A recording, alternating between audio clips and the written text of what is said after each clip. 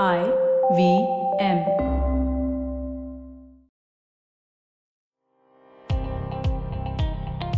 Welcome to All Things Policy, a daily podcast supported by Pragati, a flagship media initiative of the Takshashila Institution. We're a bunch of policy nerds based in Bengaluru, and we like to bring a fresh perspective to Indian affairs and an Indian perspective to global affairs. So grab a cup of coffee, sit back, and join us for today's chat. Hi, and welcome to yet another episode of All Things Policy. I'm Amit Kumar, a research analyst with the Takshashila Institution's Indo-Pacific Studies program. And today, I'll be quizzing Anushka Saxena, my colleague, on some trends in the Chinese People's Liberation Army's military drills and exercises at home and abroad. Welcome, Anushka. Thanks, Amit. Happy to be here. So, Anushka, your long-term project at Takshashila entails working on PLA, its personnel, and its reforms. You must have looked at how the PLA has evolved under Xi Jinping's leadership and how it is using its military drills for power projection and preparedness.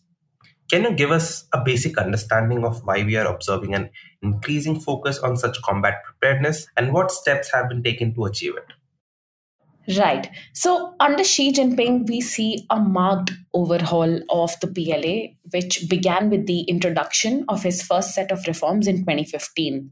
Now, mind you, the reform of the PLA has been an agenda on the Communist Party's priority list since coming about of the People's Republic in 1949. And since 1949, about 10 or 11 sets of reforms have already been instituted within the PLA. But since 2015 and 16, we're seeing a more concerted effort towards bringing policy to action.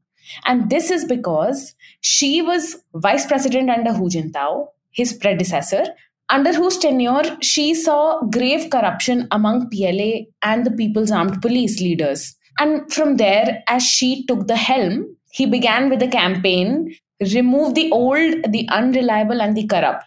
And consequently, he instituted a series of reforms beginning in 2015, as I mentioned, and he made institutional and organizational adjustments to the Central Military Commission by dismantling its 4 general departments, which are namely the political, logistical, armament and staff, and restructured their mandates into 15 divisions, committees and offices under direct control of the main CMC leadership.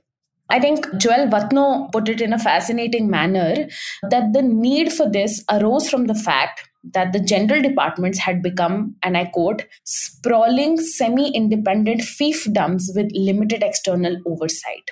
Then we see the coming about of the theatre commands instead of separate services, and the military region system was disbanded because the leaders of these 7 military regions had barely administrative roles with no operational authority and oversight. 5 theatre commands came up, namely Eastern, Southern, Northern, Western, and Central. And the one India is concerned with is the Western Theatre Command and its Tibet and Xinjiang military divisions. Then there was other stuff too, like the reshuffle and reduction in force capacity, especially in the ground forces, to be able to give equal importance to all the 3 services and an additional rocket service. Expansion on the focus to informatize and intelligentize the PLA and bringing of the armed police under direct CMC control instead of a joint state council CMC control, which also means greater control for Xi Jinping on the police internally. And of course, there was a greater emphasis on discipline and political loyalty through extensive training and mandated study sessions. And all of this has been geared towards achieving a few simply articulated goals. Building the PLA into a world-class force capable of fighting high-intensity, short duration, and regionally oriented wars by 2050. And achieving the 3 modernizations of the military and police, which is mechanization, informatization, and intelligentization. And the key engine that emerges as necessary to turn the wheels here is jointness among various services. Enhanced coordination, as anyone would understand, is key to bringing the mandates, the operational capabilities, and the equipment capacities from the Army, the Navy, the Air Force, and other personnel working on space, cyber, and nuclear weapons together. So theater commands are one means through which the three conventional services under each command cooperate. Another is the creation of the Joint Logistics Support Force and the Strategic Support Force, which assists all of these commands and services in joint ops. But the most important step is hitting the pedal on conducting more exercises and joint military drills using varied equipment in varied situations and across varied terrains to be able to implement the policy of jointness on the ground and see its results in a simulated battlefield.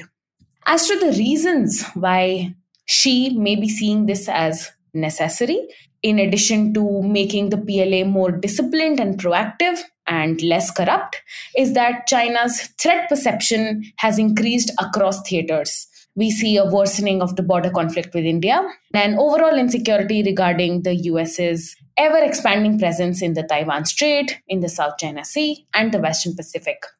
Moreover, there is a chip on the Chinese shoulder to not be left behind, overcome all obstacles in its path to greatness. And this includes correcting historical mistakes and learning from others' achievements. Of course, these are not the only two elements that this comprises of, but two very important ones that emerge. So we see the former play out in how she wants to course correct from the humiliation China faced in, say, the war against the Japanese in the 30s and the 40s. And very importantly, she once said at a CMC meeting in 2014 that once military backwardness takes shape, the impact on national security will be fatal. And he said that I often read some historical materials of modern China, and when I see the tragic scene of falling behind and being beaten, it is heartbreaking. That's a rough translation. And so from there, we understand the push for the strengthening of the PLA. And the latter, which is to learn from others' achievements and be better than them, is seen in how the Chinese PLA draws lessons from, say, the US's deployment of GPS devices during the Gulf Wars of the 1990s. And there's an excellent book on this called Chinese Lessons from Other People's Wars. It's edited by Andrew Scoble and others and published by the US Army War College. So yes, those are some motivations and steps taken towards combat preparedness. And of course, a lot of centralization of power is supposed to deeply discipline how the PLA functions as well, right? We have heard and read so much about the shift away from collective responsibility and power sharing in the CPC under Xi Jinping to an absolutely centralized structure. One person to praise and one person to blame too. So how does this play out in the PLA?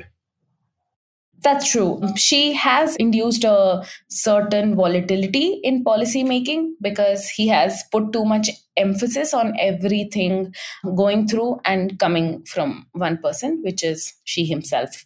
And we see it play out extensively in the PLA. As I mentioned before, the need to exercise control over the PLA comes from Xi's understanding of historical mistakes, as well as the idea of becoming a leading military power with no corruption or inefficiency. So the dissolution of the general departments and direct control of the CMC leadership over all of its dismantled parts and pieces reflects the centralization aspect.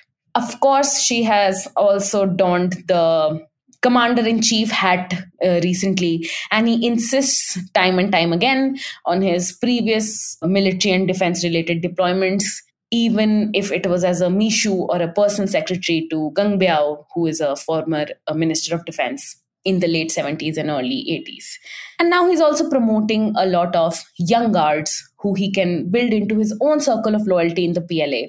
I think Chung Lee of the Brookings Institution in the US has done quite a lot of work on this, if readers or listeners will be interested in a deep dive.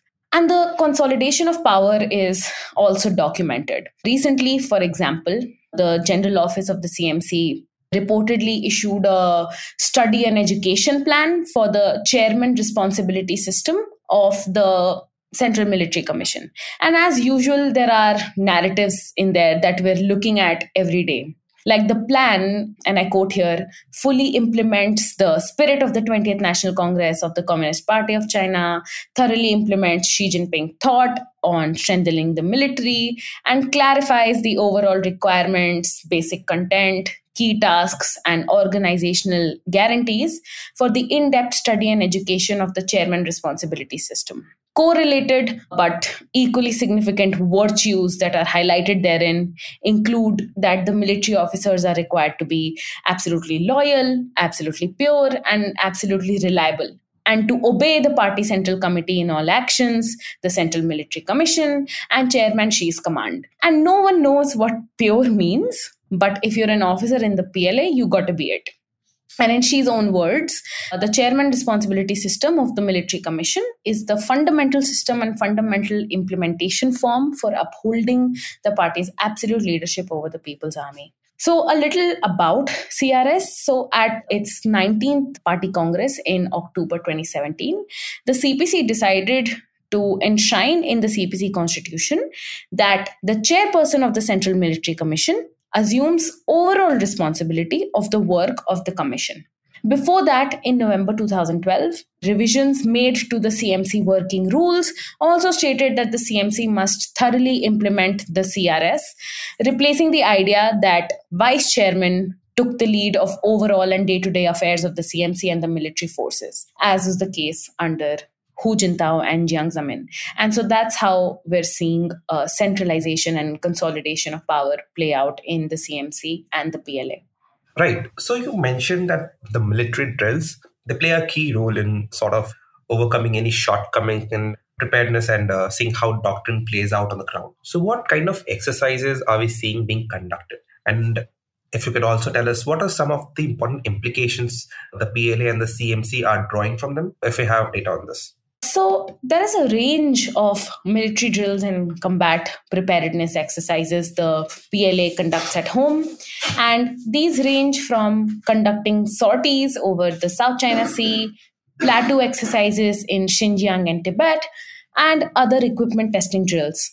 I find the PLA Daily, the news platform for the Chinese military, indispensable for accounts on this. For example, an article that appeared in the PLA Daily on 14th February discussed details of a combat training exercise conducted in Karakoram, which is a division of the Xinjiang military region, in quote-unquote early spring, and they didn't specify a date. And attack drones were used to practice combat in the plateau region. As I mentioned, they used diverse equipment across diverse terrains.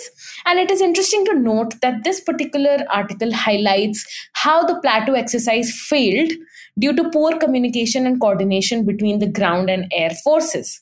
And it quoted the party committee of the division saying that only by organically integrating various combat elements of combat forces and combat units to improve synergy can we truly form a land-air joint force. And so the acknowledgement that despite the adoption of various elements of modern warfare across combat units and services, quote-unquote true integration hadn't fully been achieved and was looming large.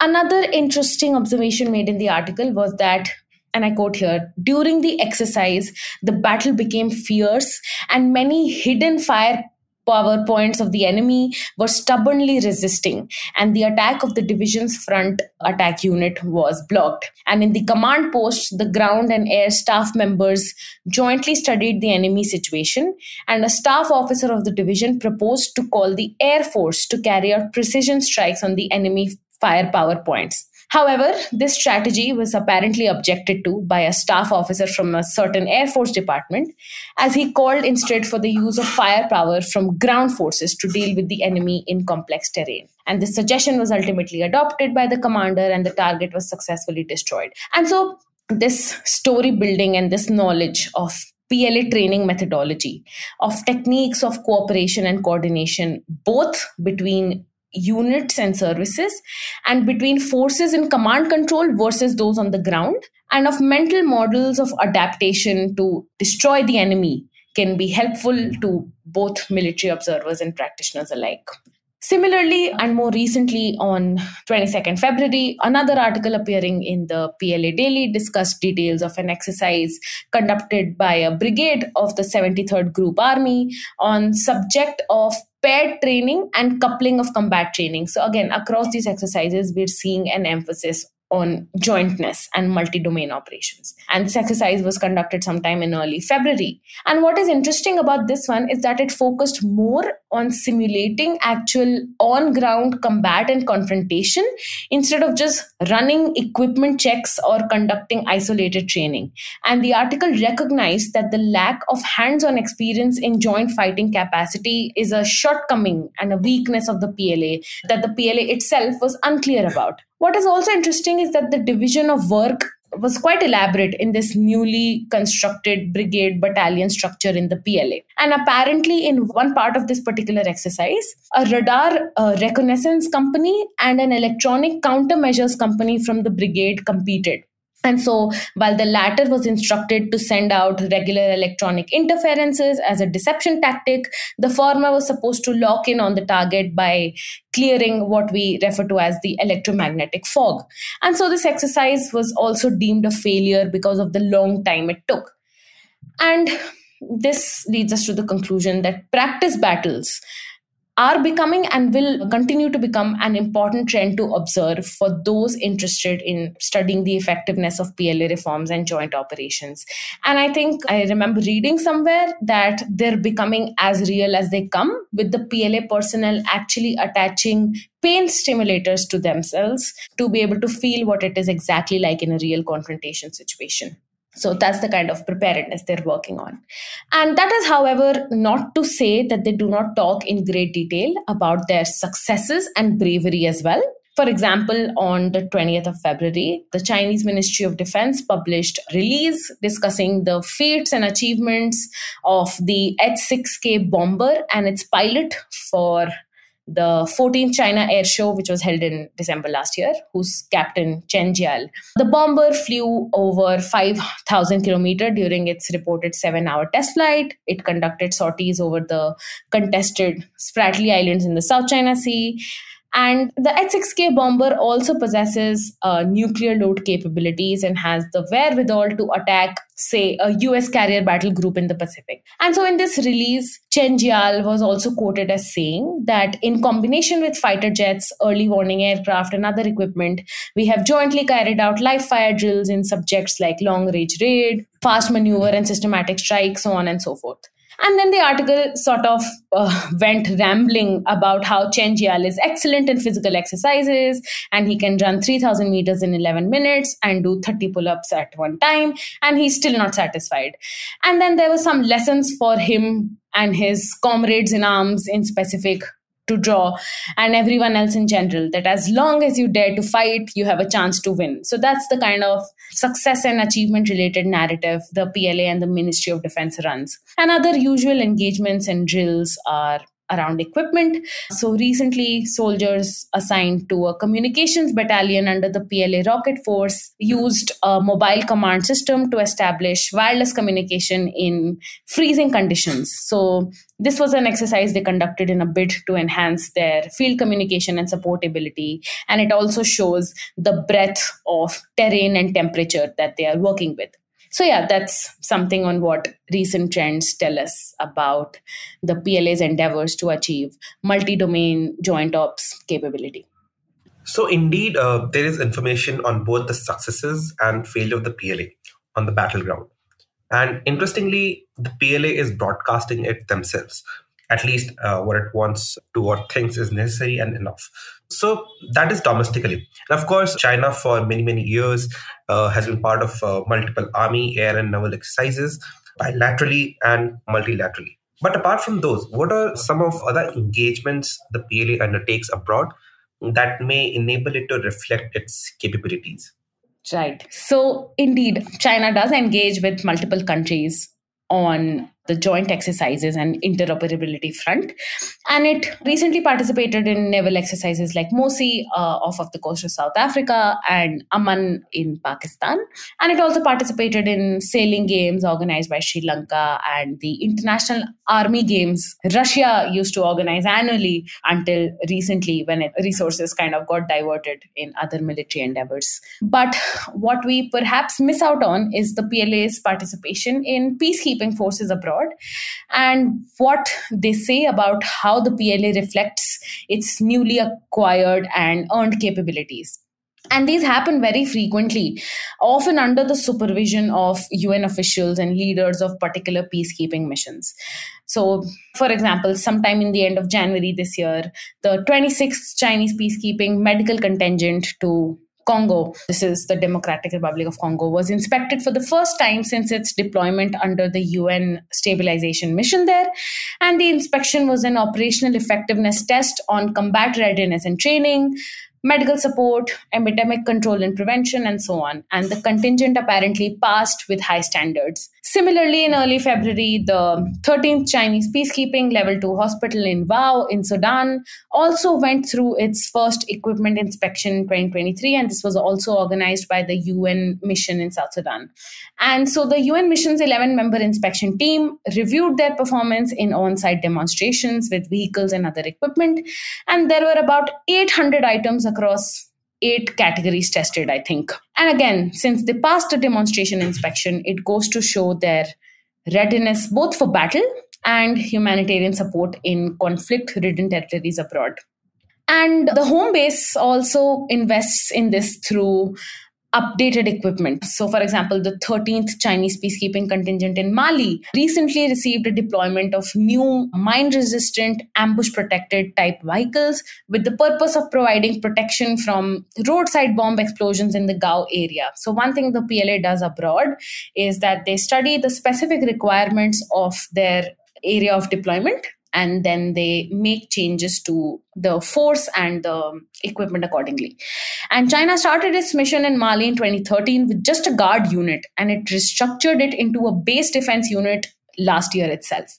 And now the MRAP vehicles are supposed to equip the contingent with better patrol abilities, given that the vehicle itself is equipped with anti-improvised explosive devices protection, defense against electronic interference, and other observation capabilities. And the PLA also send their equipment and representatives for international defense exhibitions and shows. And that's just power projection. Recently, they sent their 052D type destroyer class ship, which is the Nanning, to the Naval Defense and Maritime Security exhibition in the UAE. And the Nanning is a ship from the Kunming class of Chinese destroyer ships, and its latest deployment is as part of the 43rd Chinese Naval Escort Task Force in the Gulf of Aden. And this is another international arena the PLA Navy especially works on, which is counter-piracy in the Gulf of Aden off the coast of Somalia. So yeah, those are some interesting areas abroad the Chinese PLA works on. Interesting indeed. And so to achieve these high-end objectives, the CMC and the PLA must also be looking at high-quality personnel. I mean, we are seeing an extensive discussion on high-quality growth and development in the economy sector.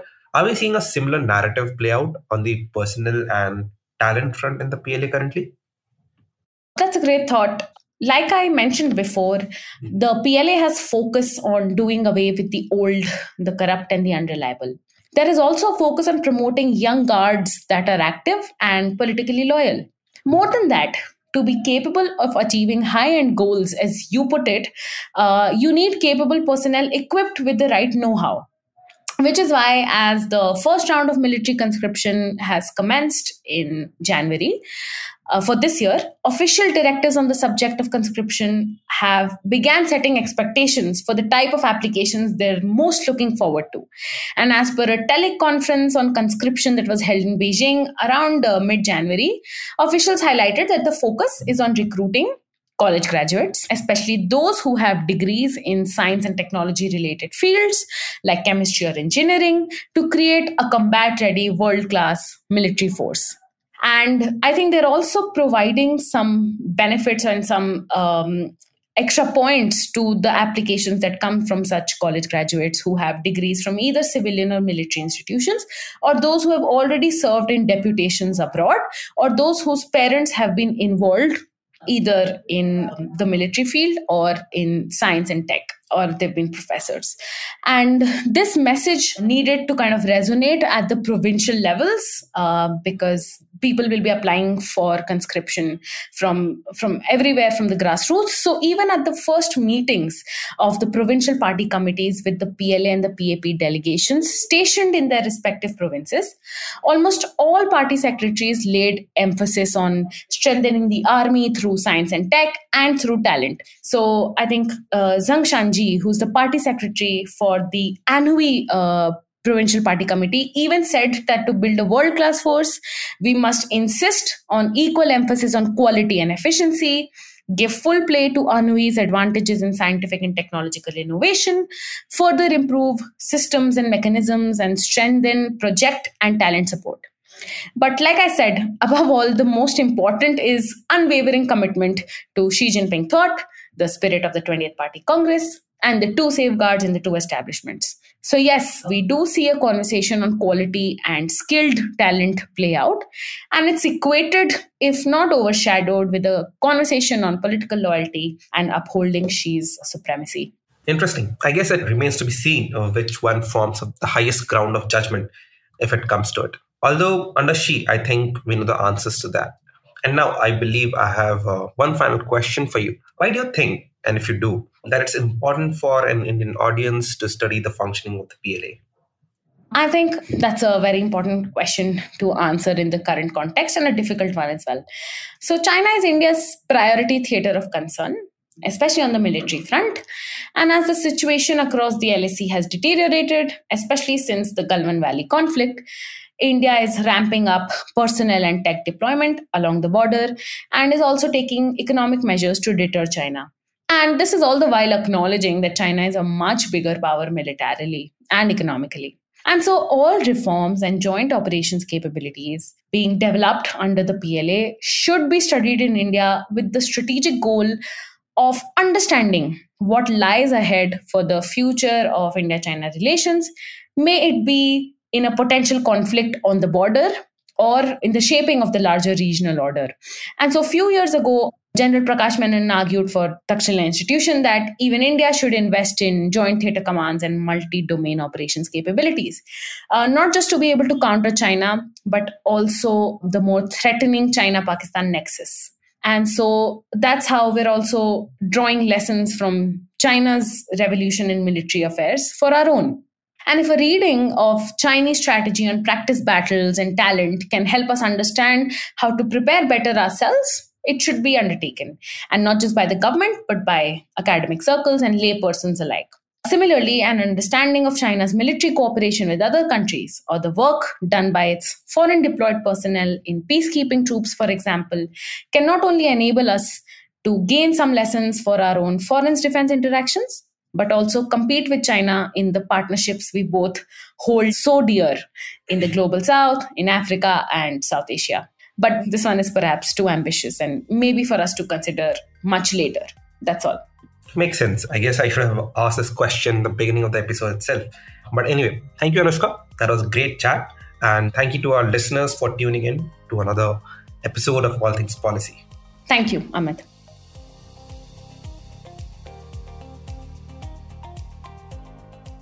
If you liked our show, don't forget to check out other interesting podcasts on the IVM network. You can tune into them on the IVM Podcast app, ivmpodcast.com, or wherever you listen to your podcasts. You can also follow IVM on social media. The handle is @IVM Podcasts on Twitter, Facebook, and Instagram. And hey, if you'd like to dive into Takshashila's research on technology, strategy, and economic affairs, check us out at our Twitter handle @Takshashila INST or our website takshashila.org.in.